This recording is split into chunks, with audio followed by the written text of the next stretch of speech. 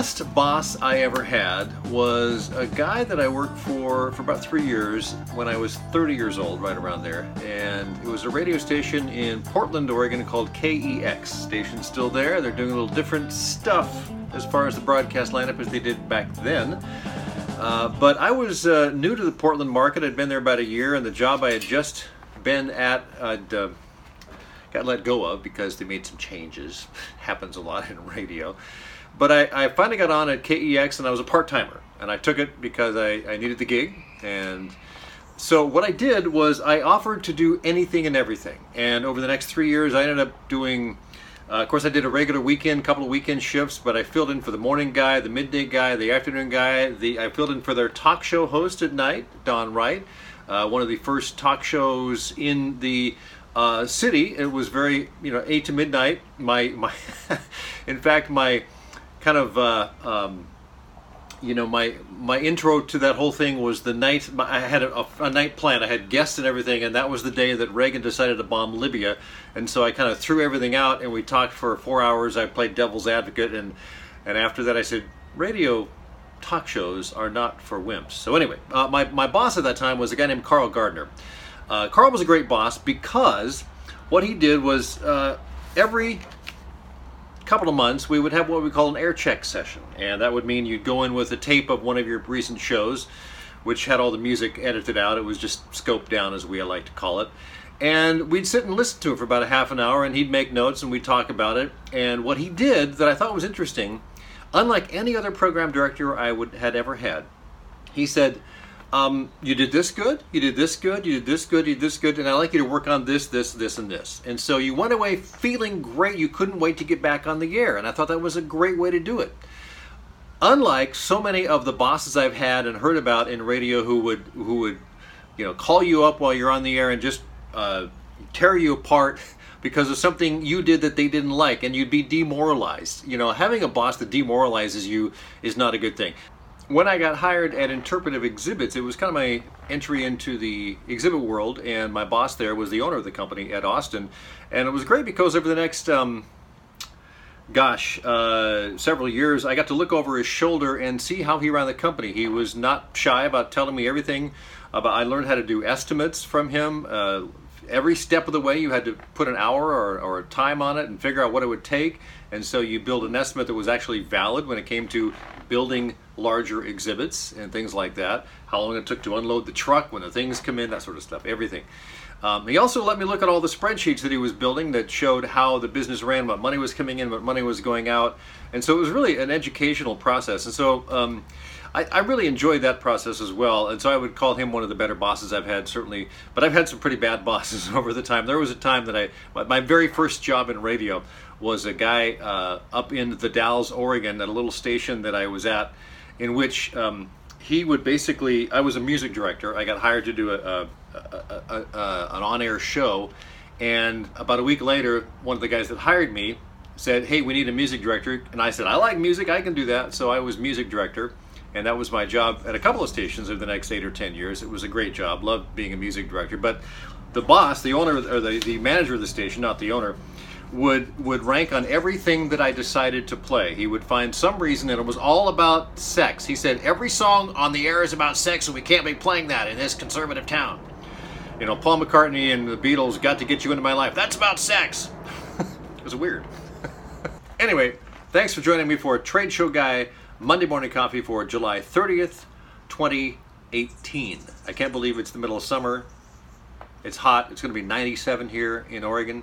We're in the middle of a heat wave that is still going, and which means I'll probably get out and ride my bicycle this afternoon, 8 or 10 miles, just for no other reason than I can do it, right? And come back and then drink a half a gallon of water. So I thought, it might be fun to talk about how to be a good boss. I ran across an article, Inc. magazine, by, what's the guy's name? Kevin Daum. And I thought he's got an article called 10 Things Really Amazing Bosses Do. I'll share 5 and put a link in there. So, amazing bosses. Number 1, good bosses maintain control and get things done. Amazing bosses know efficiency can be the enemy of efficacy in the long run, and so they work to create an atmosphere of expansive thinking. They empower their team with time, resources, and techniques.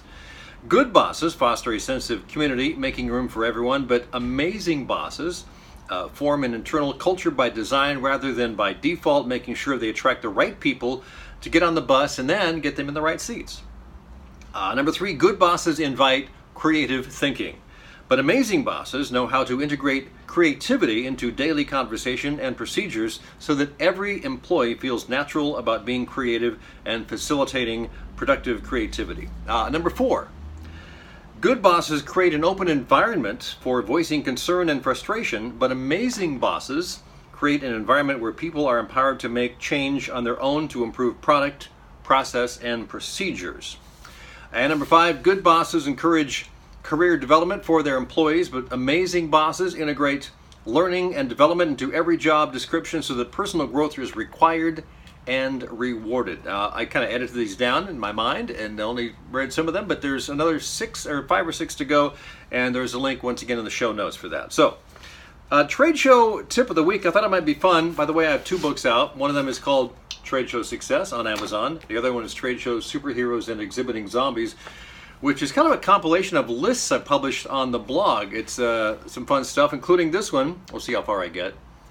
The post is called 25 Reasons Not to Bother with Trade Show Marketing. So let's get into these. Trade Show Tip of the Week. Kind of fun. Kind of the backwards approach to trade show marketing.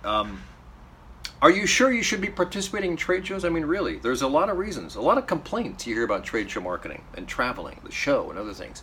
So number 1, it's expensive. Number 2, you usually have to travel and you hate traveling. Number 3, logistics are a bear. Hard to understand, especially if it's not something you do more than a time or two a year. So logistics, dealing with that, especially if you're in charge of that, man. Number 4, shipping an exhibit costs an arm and a leg. It's true. Number 5, did I mention the drayage? Oh boy. Number 6, standing on your feet all day. Who says that's fun? Number 7, you don't get to sleep in your own bed for a few days. Back to the I don't like traveling bit. Number 8, your suitcase won't fit in the trunk of the rental car. I actually had this happen. They switched me to a sports car, and I had to put the suitcase in the back seat, which wasn't very big either. Number 9, flying sucks. If you don't like flying, you know. Number 10, so many unexpected challenges on the road. You're not in a familiar place. You don't know how to get around. You know, you got to find transportation, everything. So number 11, deadlines. You know, the date on the calendar does not change, and so you got to get things done. Number 12, who are all these people? What are all these people doing here? And number 13, your hired professional presenter wasn't all that professional. So anyway, some fun things on 25 Reasons Not to Bother with Trade Show Marketing. That is from Trade Show Superheroes and Exhibiting Zombies.